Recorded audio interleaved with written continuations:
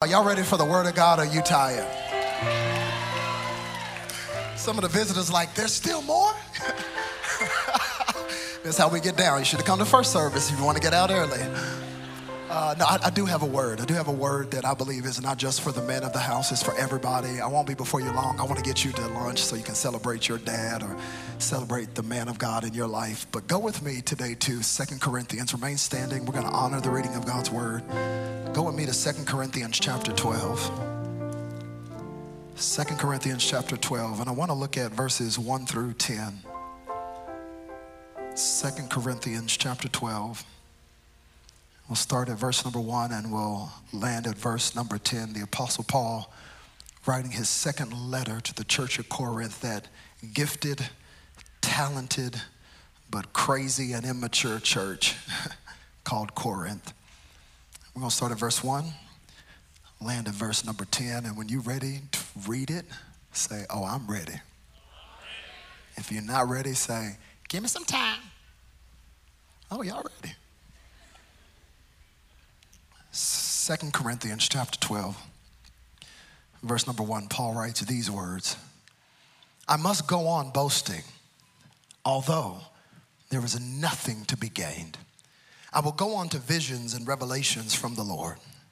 I know a man in Christ who 14 years ago was caught up to the third heaven. Whether it was in the body or out of the body, I do not know. God knows. And I know that this man, whether in the body or apart from the body, I do not know, but God knows, was caught up to paradise and heard inexpressible things that no one is permitted to tell. I will boast about a man like that, but I will not boast about myself except about my weaknesses. And even if I should choose to boast, I would not be a fool because I would be speaking the truth. Let me bring that into modern day vernacular. Paul's like, I could flex if I want to. So if I flexed, I'd be telling the truth. God has done some stuff through me, but I'm not going to do that. He says, I'll refrain. So no one will think more of me than is warranted by what I do or say, or because of these surpassingly great revelations. Therefore, in order to keep me from becoming conceited, I was given a thorn in my flesh, a messenger of Satan to torment me. 3 times I pleaded to the Lord, take it away. But he said to me, I got stuck this morning on that he said to me, because it blessed me to know that even in the middle of suffering, God was still speaking. So many times when you're going through pain and you're going through suffering, the enemy wants you to focus on the suffering so you won't hear what God is saying. But Paul is saying in the middle of the suffering, God is still speaking. He said to me, my grace is sufficient for you. For my power is made perfect in weakness. Therefore, I will boast all the more gladly about my weaknesses so that Christ's power may rest on me. That is why, for Christ's sake, I take delight in weaknesses, in insults from trolls on Instagram that got public opinions from a private page.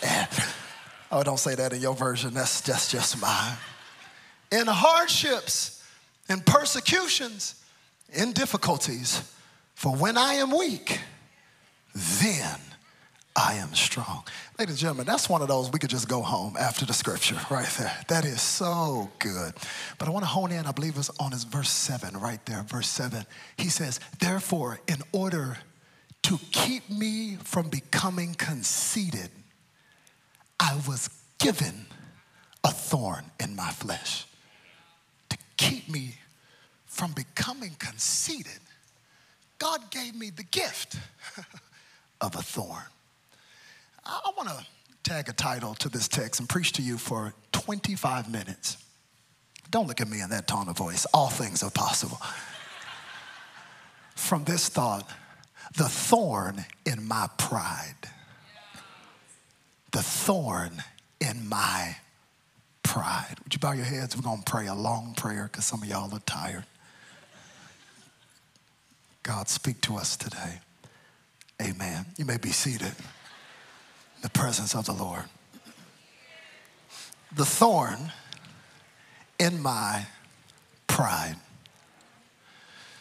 One of the things that I do have some control over here at Social, and I can make the final call, is the order of service. I get to pick the order of service. I get to pick who says what and how long they say it. So imagine my joy today when I made the order of service and I had them put my father, Robert Madu Sr., on the order of service. I made him be on the order of service for Father's Day, and I told him how long he could talk. Ladies and gentlemen, that's what we call payback right there. My father, who you heard earlier, is unashamedly, unapologetically, and authentically African. He was born in Owerri, Nigeria in 1957. But in 1977, he pulled an Eddie Murphy and came to America, where he met my mom on the collegiate campus of Texas A&M. Aggies in the house. And for what I'm told, their first interaction was actually not in the club. It was in a library, where he rolled up on her and said, excuse me, are you from Nigeria? To which my American mom retorted and said, no, I'm not. I don't know what happened, but I guess my dad kept spitting game, and then came love, then came marriage, then came me in the baby carriage. And it's interesting being raised by an African father, a Nigerian father. Life is different when your father is Nigerian. It just is. There are situations that you deal with that other kids aren't even aware of. There are statements and speeches and pithy words that you get constantly inundated with these statements. You won't find them in the Bible, but they are packed with all kinds of wisdom. It starts in childhood. You know, you're just playing your Sega Genesis, trying to mind your own business. Here come your daddy in your room talking about, son, cut this thing off, cut it off, cut it off. Hey, have you done your homeworks? Like, Dad, that's not even due till next week. No, I haven't done my homework. Not due till next week. Let me tell you something. Tomorrow belongs to those who prepare for it today. These are the statements that you get. Then they just leave the room and leave you in suspense. These are the statements you get as a childhood. It doesn't stop even in adulthood. Even in adulthood, this man will come up to me. I am grown. Come up to me and say, son, how much is in your retirement? It's like, first of all, that's none of your business. But if you want to know, here it is. I'll show him what's in my retirement. He looks at the account and goes, oh, my goodness. Is that all that you have? Son, let me tell you something. If you take care of your pennies, your dollars will take care of themselves. These are the statements that you get when you got a Nigerian father. One of the statements that he said repeatedly that I am still impacted by today and really is going to shape our thoughts and our journey today is this old African proverb that simply says, until the lion learns to write, every story will always glorify the hunter. Until the lion learns to write, every story will always glorify the hunter. I love that proverb right there. It is packed with potent truth because in that little proverb with clarity and with brevity, it's letting us know the human tendency to edit our stories in such a way where we always highlight our strengths, but we hide our weaknesses. Oh, come on, don't act like you aren't that type of person that is so quick to flex what you're good at, but hide all of your idiosyncrasies and all of your issues. We tell our stories in such a way that we show our strengths, but we hide our weaknesses. And since it's Father's Day, I may as well go there. Men, we are the worst. Oh, come on. Men, we always talk about our strengths. We'll introduce ourselves with what we do. There's nothing like a man that'll let you know this is my strength, and we hide our weaknesses. That's why when we're growing up, we start trying to act like superheroes and putting towels around our neck because we are quick to flex and sew the S on our chest. We want you to see our cape, but we don't want you to see our kryptonite. We don't want you to see the thing that we are battling with on the inside of us. Oh, we love to show that we're Superman, but we don't want to let you know that there is a Clark Kent on the inside of this Superman. And since it's Father's Day, can I just give a gift to all the men in the room and tell you ladies, we don't need to be reminded of our kryptonite. Come on, somebody. Like, just, brothers, can I be honest and say that there's something about somebody that'll actually speak to the purpose and the destiny that is on your life and not remind you of your weaknesses. I'm not saying you shouldn't have accountability and responsibilities, but how many of you know nobody has ever been nagged into purpose? Ooh, I'm out here now, and the fellas ain't even saying amen or helping me out. Nobody has ever been nagged into purpose. Nobody has ever been told, you ain't nothing, and then looked at themselves, you know what, I ain't nothing. I ought to be something. No, don't tell me about my weakness. You ought to look at the man in your life and say, I see God's call on your life. I see destiny on your life. God has so much more in store for you. I'm telling you, ladies, you will get your Superman if you would speak to his purpose and speak to his destiny and not remind him of his flaws and his deficiencies. There's something about the reality that all of us are wrestling. We're trying to flex and show the strength and hide the weakness until the lion learns how to write. Every story will glorify the hunter. I love that African proverb because to me the imagery of that proverb is of a man who's dragging the dead body of a lion into a village. He throws the carcass in the middle of the village and he gathers everybody around and he tells them with passion how he wrestled down the lion and how the lion almost got him, but he defeated him. And everybody watches with wide-eyed wonder the story of his bravery and of his valor. The only problem is, since you and the lion were the only one in the jungle, how do we know? How do we know if you really defeated him? How do we know if you're telling the truth about the lion or if you lying? How do we know that you really didn't wrestle down the lion, but you actually just found his dead body and all you really did was just pick up the lion and throw the lion in the middle of the village? How do we know? But you're telling the story, and you're always going to tell the story to make yourself look like the hero. See, this, ladies and gentlemen, is actually why I love the Bible. This is why I actually believe in the authenticity and the validity of the Bible. Because although the Bible was written by men, how many of you know it was edited by the Holy Spirit? And the Bible was not written to bring glory to man. It was actually written to give glory to the lion.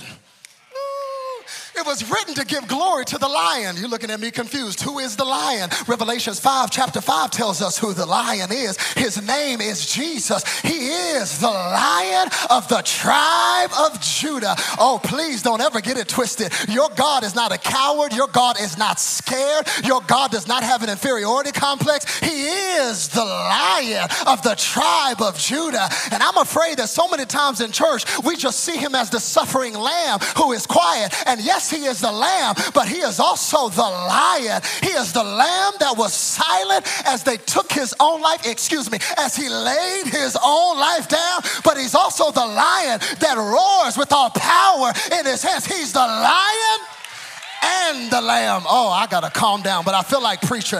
Men, if you're looking for what to look at to be a man, look at King Jesus. He is our model of masculinity because he is the lion and the lamb. We need some men that'll be the lion and be the lamb. You want to talk about toxic masculinity? Toxic masculinity is when you're all lion and no lamb.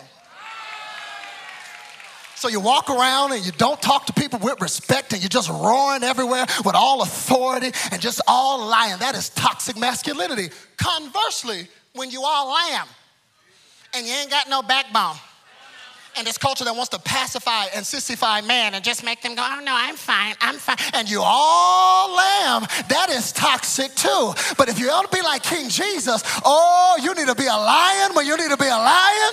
And you need to be a lamb when you need to be a lamb. That means you need to know when to roar and speak up, and you need to know when to be quiet and shut up. That means you need to know when to lift up your hands and not be ashamed to worship in church, but you also need to know when to roll up your sleeves and say, devil, you cannot have my family, you can't have my children. As for me and my house, we will serve the Lord. I ain't waiting for your mama to tell y'all to go to church. Get out the bed. We all going to church. We all going to worship. We will be in the house of God. We need some men who will be lions and will be lambs. Ooh, I love the Bible because the Bible gives us the model of manhood. It may not give you a manual for manhood when you're born, but if you look at the Bible, God will show you what it is to be a lion and be a lamb. So I love the Word of God because the Holy Spirit edited the Bible in such a way that we get the whole truth and nothing but the truth. I'm telling you, if it was up to men to write the Bible, your Bible would read differently. Ooh, I'm telling you, it would read differently if it was up to men to edit their stories, because we always tell our stories to make ourselves look like the hero. I'm so glad the Bible gives us the full story. Can you imagine King David if it was up to him to write his story? Ooh, David would just have you know that he defeated Goliath and cut off his head. That's all David would tell you. He would just have you, this is me, holding Goliath's head. Oh, I love the Bible. It's the original receipts. Because God will not allow you to just see David as this man who's holding the head of Goliath. He also lets you see that David is the same dude that slid up in Bathsheba's DMs. Oh, and committed adultery and murder. Y'all not going to be real in church today. I'm telling you, if it was up to Samson, Samson would just have you know about his biceps, his triceps, and his deltoids. He would not say anything about Delilah and sleeping with the prostitutes. All that would be deleted out. Father Abraham had many sons, and many sons had Father Abraham. I am one of them, and so are you. So let's just, oh, you know there's another song.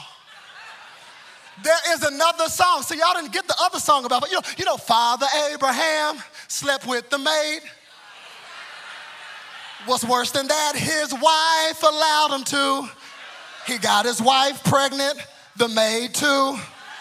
Now, ain't nobody praising the Lord. Earrings off, we've pulled Isaac, Ishmael, baby mama drama. That's the other song. Don't nobody sing that song. Nobody sings the real song. If it was up to Abraham, delete, delete, delete, delete, delete, delete, delete. But God in his kindness gives us the full story. Not for exploitation. He's not TMZ. He gives it to you for edification, to let you know that he has always used earthen vessels, that God has always used crooked men to draw straight lines, so that whenever somebody's gonna get the glory, there will be no confusion as to who should get it. It all belongs to him. But if you notice, all of those aforementioned examples are in the Old Testament, because the Old Testament is primarily concerned with giving us information about people, the people God used. You get their background, you get their story, you get their family history. But whenever we move over into the New Testament, especially in the epistles, the letters, most of which are penned by the Apostle Paul, we do not get a lot of information about his personhood. We get more principles. We get instruction. So he writes letters to different churches, Galatians, Ephesians, 1st and 2nd Corinthians, Thessalonians. He's writing letters and he's given instruction. Everybody say instruction. Say it with your chest, say instruction. Oh, I love that Paul gives instruction. How many of you know we need instruction? Oh, we need instruction, especially the crazy church in Corinth. They needed some instruction. Instruction is good. You got to have instruction. The only problem is, if you only give me instruction, but you never give me intimacy into who you are, instruction without intimacy becomes intolerance from the person that's getting the instruction. Instruction without intimacy can actually turn into insubordination, because after a while, all I'm getting is your rules and your instructions, but you never open up your life for me to see, well, how do these instructions play out in your life? How is it working on you? It's easy to give instruction without intimate relationship. I want to parenthetically pause here and tell some father, tell some parent, make sure you're not just barking instructions at your kids and you hadn't even taken the time to actually have intimacy, to have relationship. Yes, you should give your kids order and instruction. Hey, turn that off. Hey, where you going? You ain't wearing that. Hey, cut that off. Hey, who is he? Who is she? Give the instruction. But if you're just giving instruction and there's no intimacy and there's no relationship and there's no how are you, the instruction is going to incubate an environment of intolerance if I don't ever know how does this play out in your life. Ladies and gentlemen, this is why I love 2 Corinthians chapter 12, because to me it is the most powerful thing that the Apostle Paul ever wrote, because for the first time, Paul, the Apostle Paul, the dude who wrote most of the New Testament, the dude who built and planted churches, the dude who was powerful, for once in 2 Corinthians chapter 12, he pulls back the curtain and stops with the instruction and gives us intimacy. And we find out that Paul has a problem. Paul opens up and confesses, I got a thorn. I got a thorn in my flesh. I got something, y'all, that is keeping me up at night. I got something that is killing me. I think that 2 Corinthians chapter 12 is the most powerful letter of Paul because it's the most personal letter of Paul, because he's not hiding by the instruction. He's opening up his life and saying, I got a thorn in my flesh. Yes, I'm planting churches, and yes, I'm preaching the gospel everywhere, but preaching the gospel does not give me a pass on the thorn that is in my flesh. Oh, what a metaphor. A thorn in your flesh. Has anybody in here ever been pricked by a thorn? Oh, I have done landscaping before. I've hit a little thorn bush, and it has made me say something I wouldn't say in church.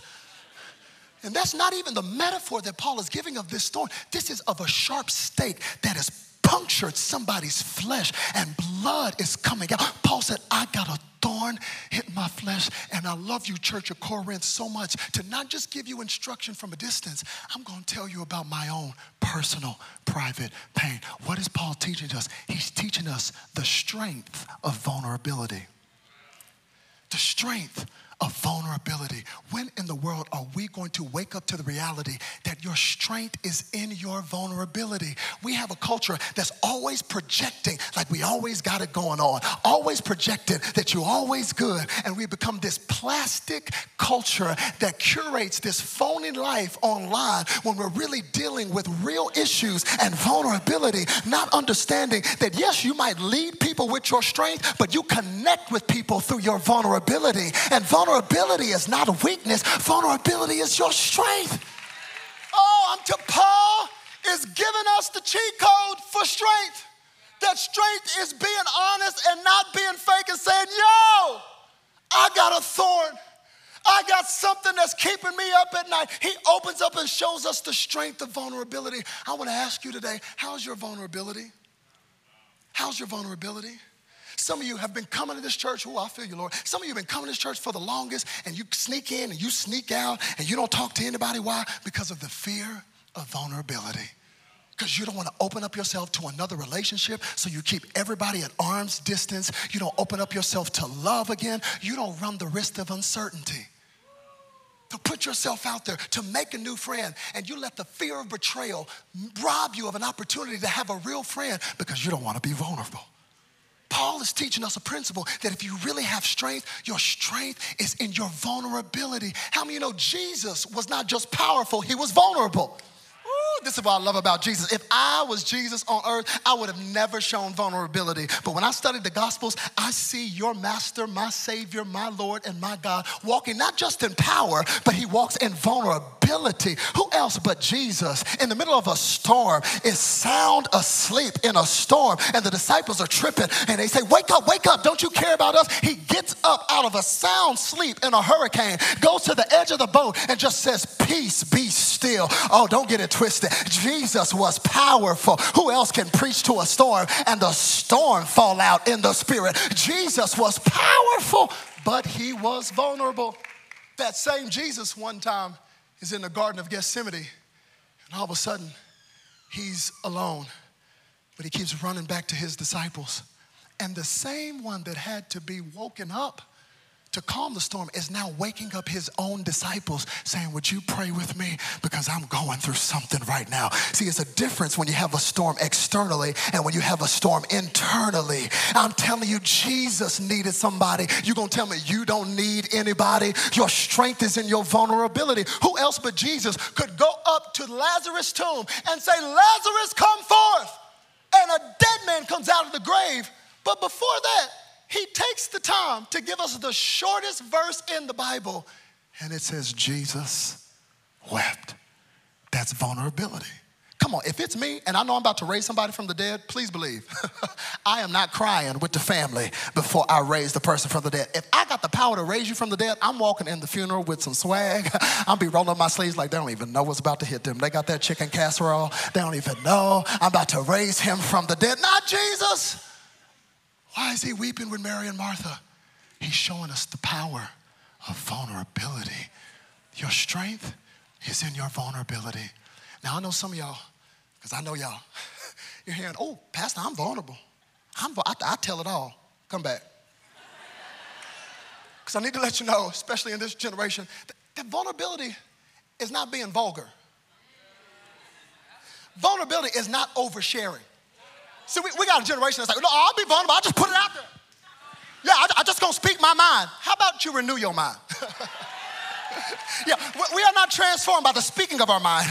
We are transformed by the renewing of your mind. There's some things you need to keep in your head and not tell everybody on Instagram Live. So don't confuse vulnerability with just being stupid.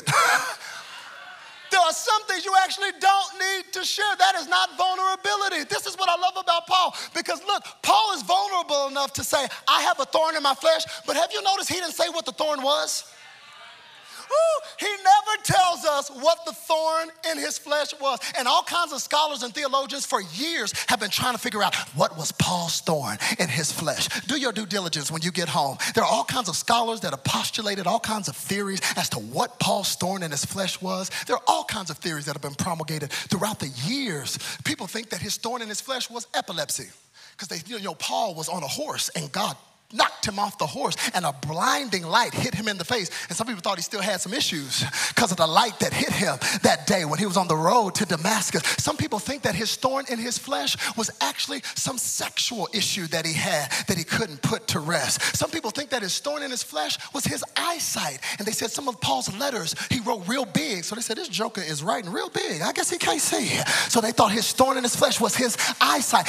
One scholar said that his thorn in his flesh could have been an ex-wife.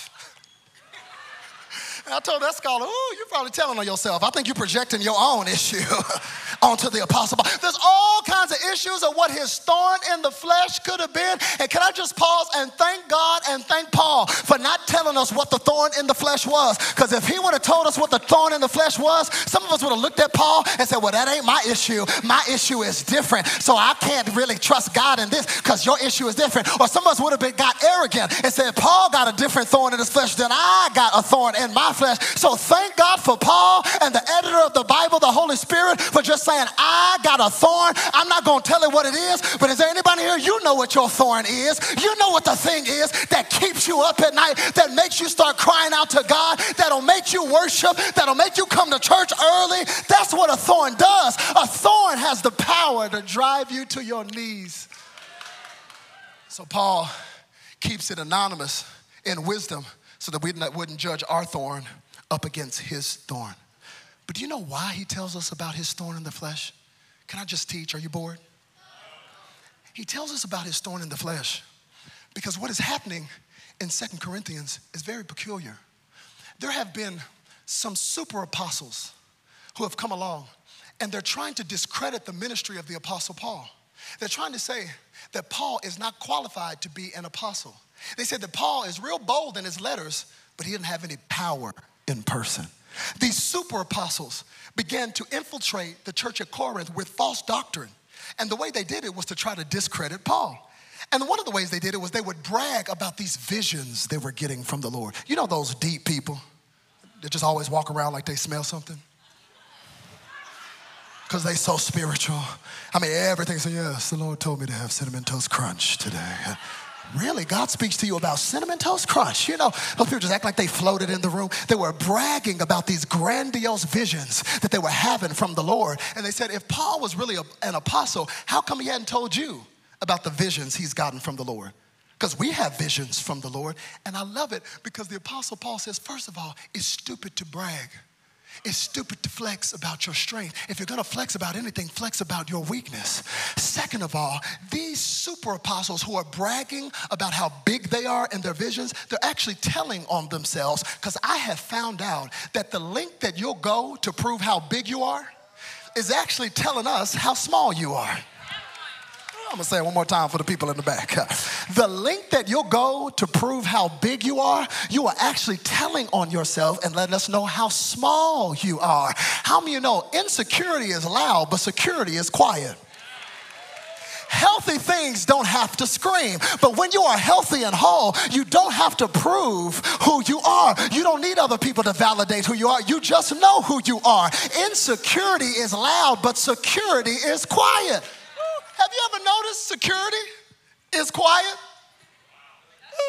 That's why somebody just got it. That's why they call them the secret service. You ain't never saw a Secret Service agent talking about, I wish I would roll up on the president. I wish I would. No, we got you, president. We got you. I wish I would pull up. No. It's Secret Service. They're secure. So they sit back with an earpiece. Sometimes you don't even see them got sunglasses on. You know why they secure? Because they already did a sweep through 4 months ago. They know what you had for dinner last night. And they are secure. My cousin, who used to be a little crazy and used to fight all the time. You know, I'm in the private school. I'm not a fighter. I'm a lover. And I used to get nervous about this kid that would always say, I'm gonna beat all y'all up. And my cousin pulled me to the side one day. He's like, hey, man, you don't have to be afraid of the person that's always popping off at the mouth. That's not the person to be afraid of if you're gonna fight. They're overcompensating. They can't fight. He said, you wanna run from the dude that is calm. Talk about you wanna fight? Let's go. That's how the mafia does you. Did you ever see a mafia person yell? No, they kiss you on the cheek. No, it's okay. Come on, come on. You walk out the room, got lasers already on the back of your head. I wish I had some believers that would actually be confident in who God says that you are and stop trying to prove yourself on the ground. You ain't got to announce yourself. When God wants to announce you, the world will stand still. When God wants to promote you, that's the best type of promotion. You ain't got to market yourself. If God markets you, insecurity is loud. Security is quiet. So these super apostles kept going on about all these visions they're getting from the Lord. And Paul goes, first of all, it's stupid to brag. He's like, and if you want to play the bragging game, I could brag if I wanted to. He said it's so dumb for me to brag, but you got to understand, Paul loved the church of Corinth. And this church was being fooled by the people that were bragging. So when you get to the crib, read 2 Corinthians chapter 11, and you feel the tension of the Apostle Paul, because half of them is like, oh, it's stupid to brag. But I love the church of Corinth, and they're being deceived by people who are bragging. So let me brag a little bit. I ain't supposed to, but let me brag. They talking about they a Hebrew. I'm a Hebrew. He talking about you a child of Abraham. I'm a child of Abraham. He's like, I've worked harder, been through more issues, been through more suffering. He's going back and forth wrestling with whether he should brag or not because he's trying to win this church over and not have them be deceived by false doctrine. And then when we get to our text in chapter 12, he says, oh, they want to talk about visions and revelations from the Lord? All right. He says, I know a man 14 years ago that was caught up to the third heaven and saw things that it is not lawful for him to express. Now, if you're like me, you're reading 2 Corinthians chapter 12, you're like, Paul, who are you talking about? You know a dude, and whether he was in the body or out of the body, you don't know, but you know him, and he got caught up to the third heaven? What? Do you know what the third heaven is? Ladies and gentlemen, the first heaven is the sky. That's where the birds are. Second heaven, that is the galaxy, where Elon Musk is trying to go. The third heaven, that is the very throne room of God. That is heaven. That is where God himself dwells. And Paul writes, I know a dude who got caught up to the third heaven, who met God and heard things that it wasn't even lawful for him to say. And when you're reading it, you're thinking, Paul, who are you talking about? Until you realize he's talking about himself. Oh, Paul has reached such a level of humility that even though he's talking about his trip to heaven, he doesn't even want to say it's him.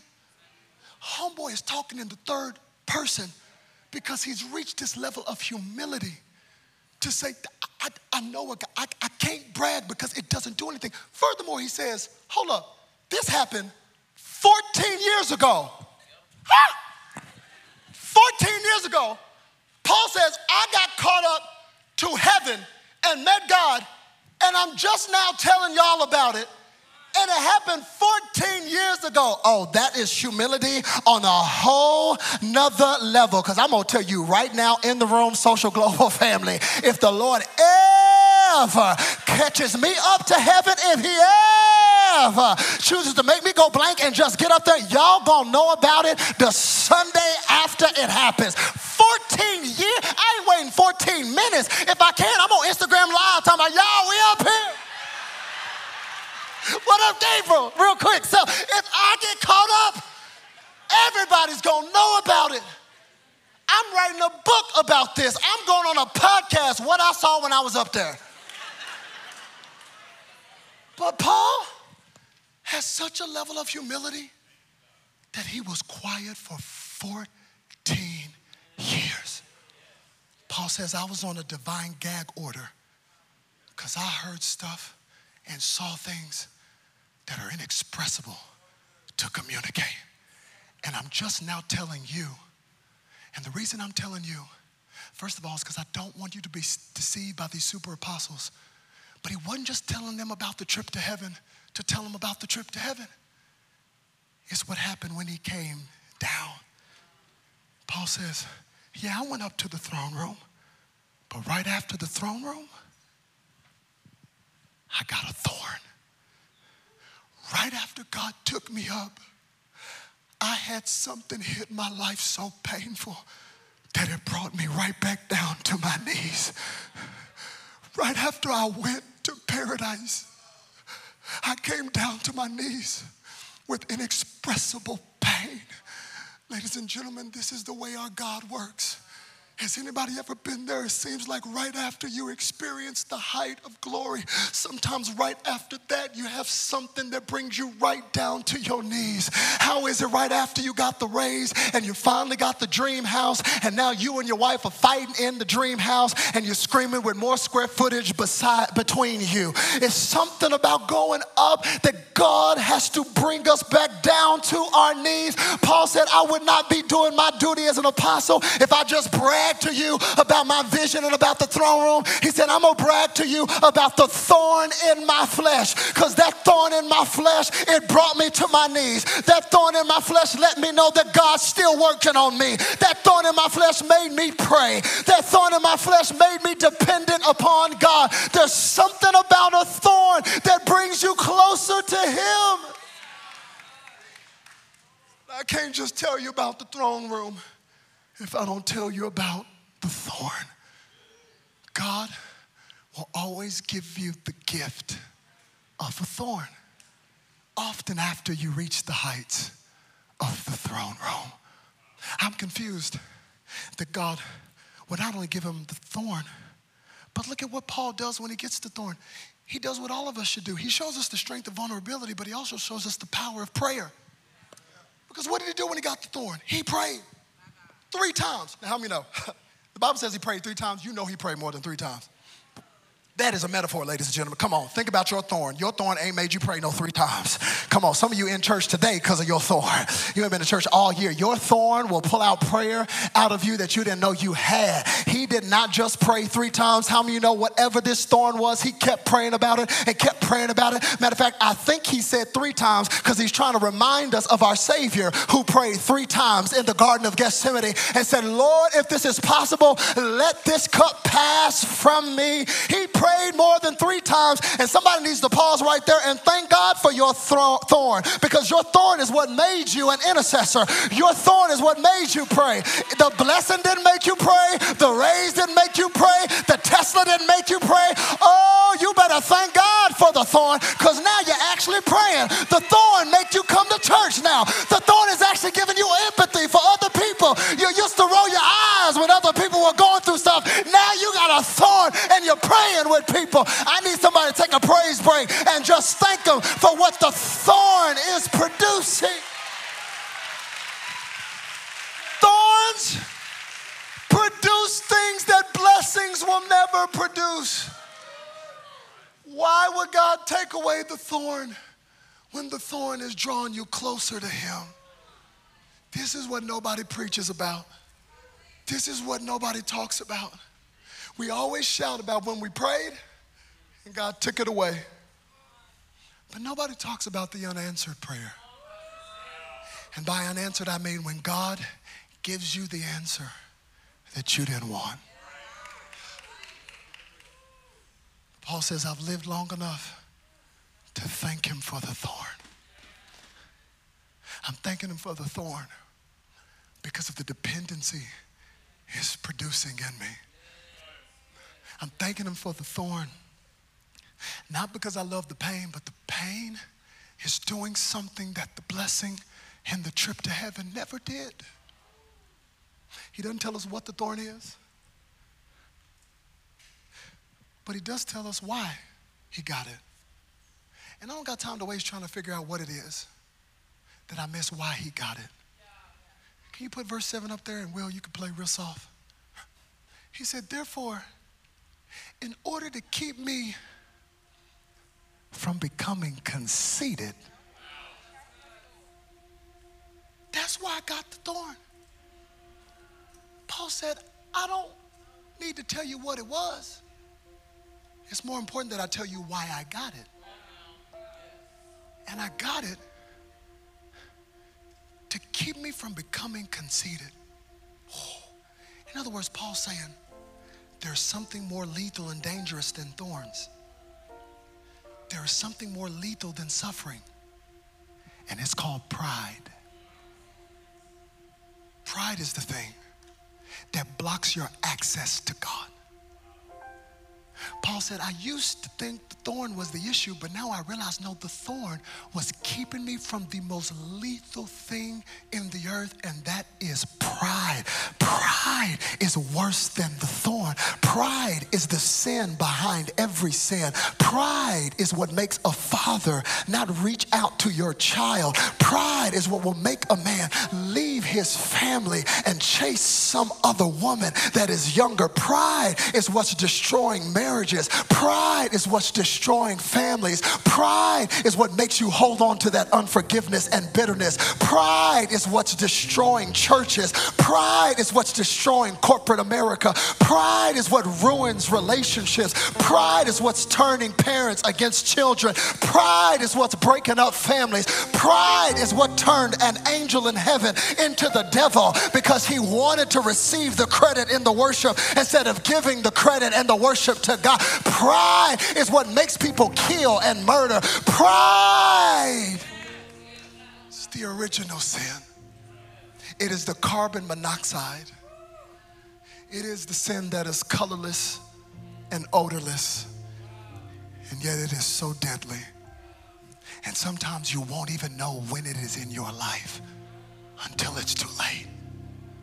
Paul said this thorn had one purpose: to keep me from becoming prideful, because pride will block my access to the God that I need, and humility will open up the door and give me access to him. It wasn't a thorn in his side. It was a thorn in his pride. I know you don't like the thorn, but that thorn is keeping you humble. It's keeping you on your knees.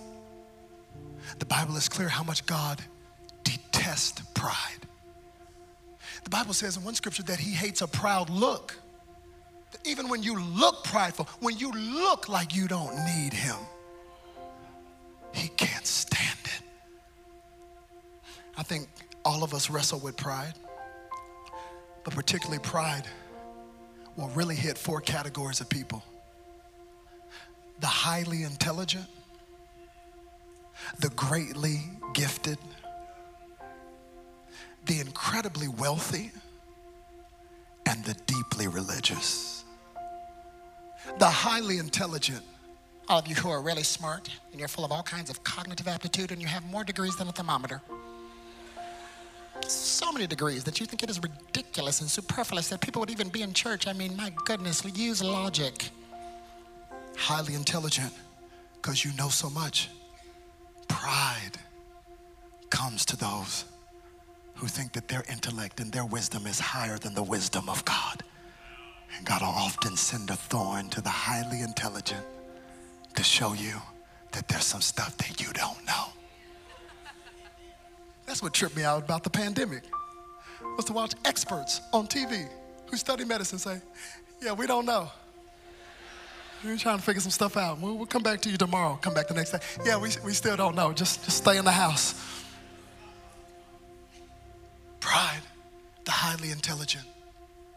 Pride affects the greatly gifted. If there's a great gift on your life, be careful.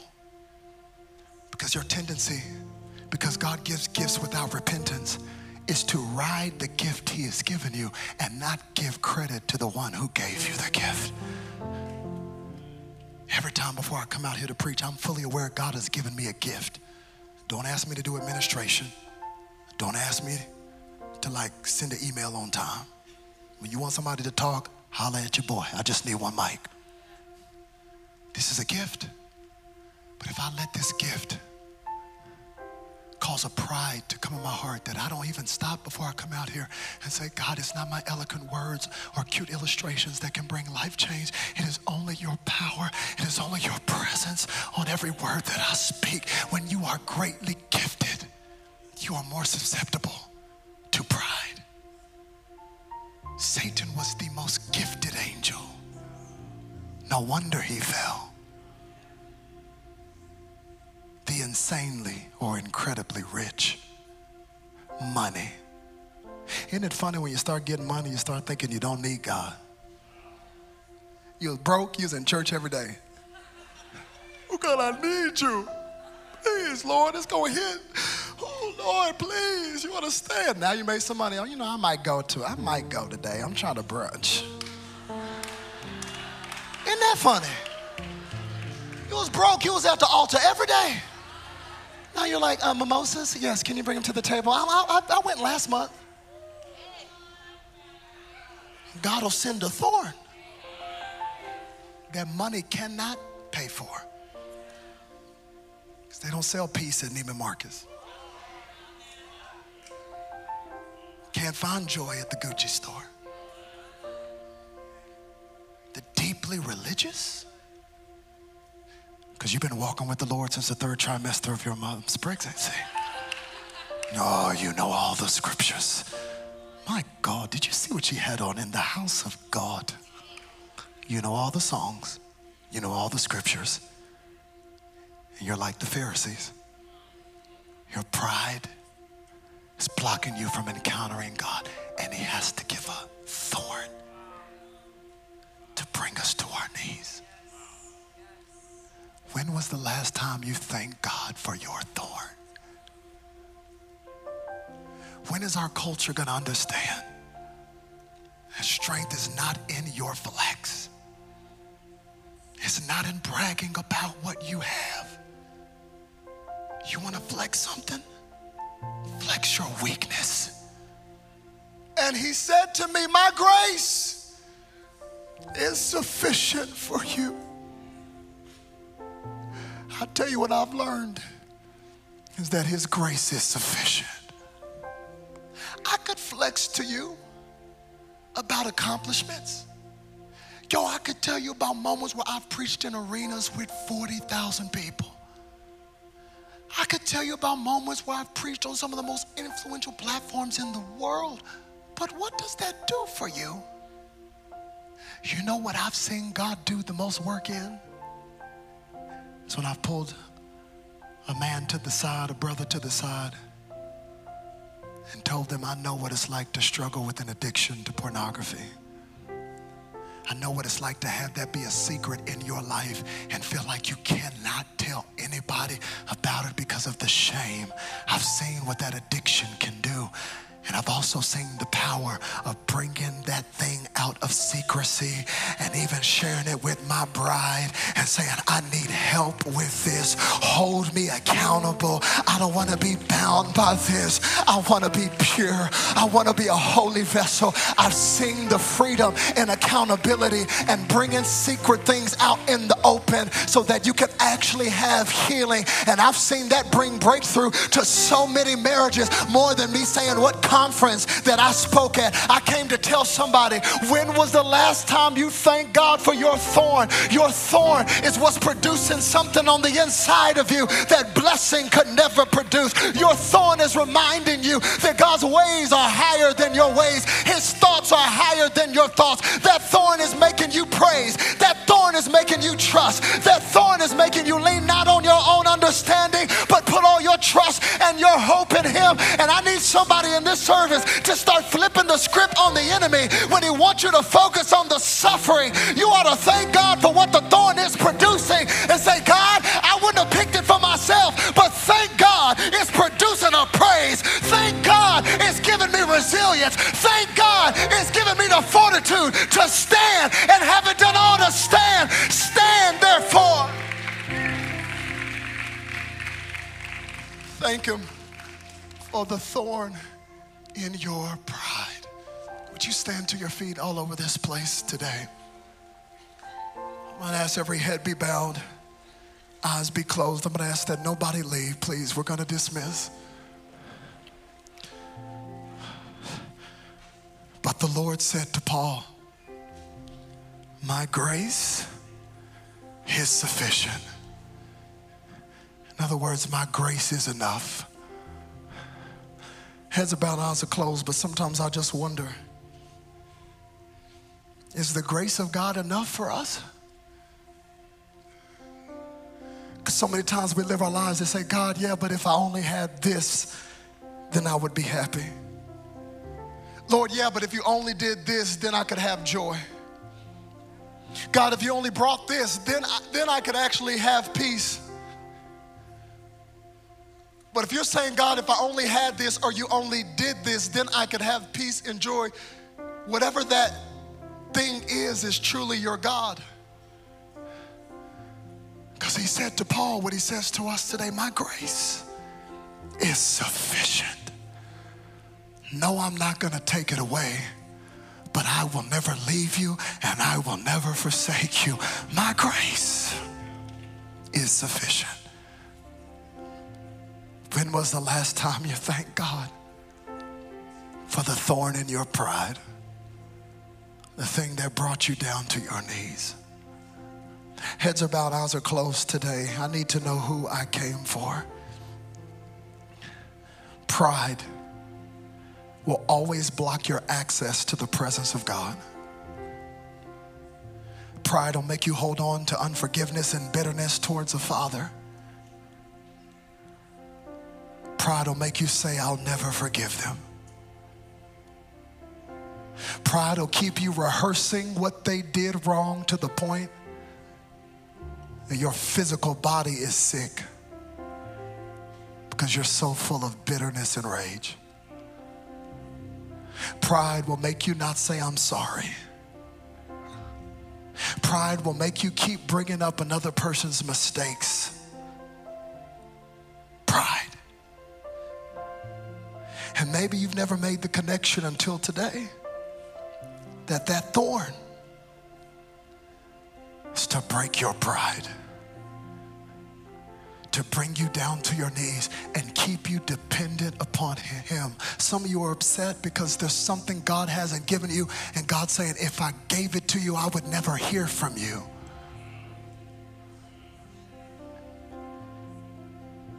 So even in the thorn, can you still thank me that my grace is sufficient? So with heads bowed and eyes closed today, if this is for you and maybe there's an area where pride is making you hold on to something, and God is speaking to hearts right now about whatever that thing is, and today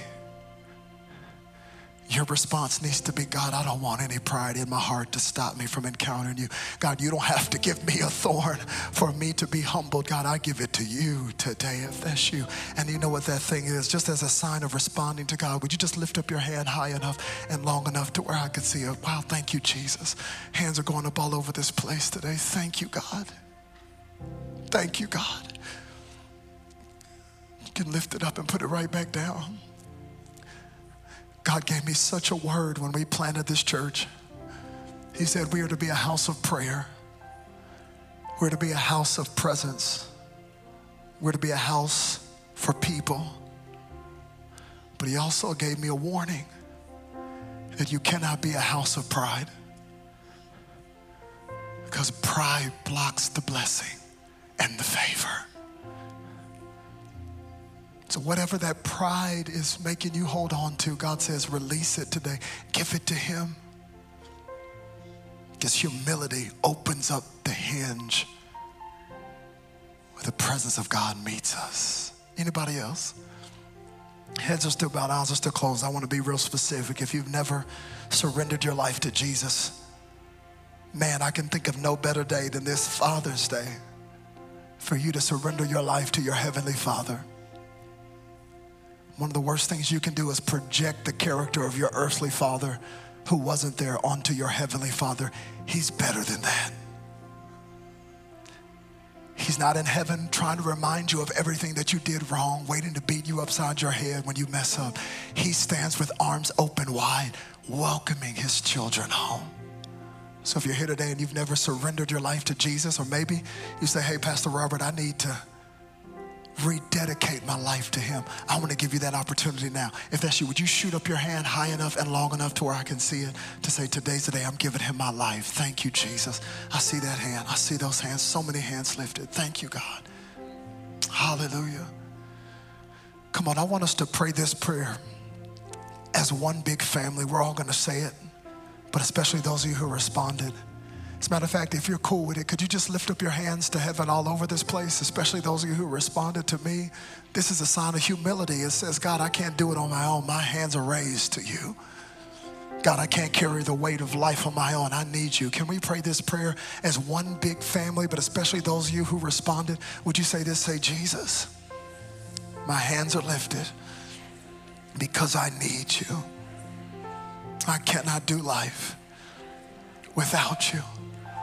Jesus, I know you lived the life that I was supposed to live, and you died the death that I was supposed to die. You took my place. Jesus, I know your blood was shed for me. There was a crown of thorns they placed on your head for me. So my response to your sacrifice is surrender. I give you all of me. From this moment forward, I'm walking with you. Thank you for the good, and thank you for the thorns that keep me dependent on you. In Jesus' name, amen, amen, amen, amen. Come on, if you meant what you prayed, can you give Jesus praise today? Come on, you can do better than that. Can we give King Jesus some praise in this place?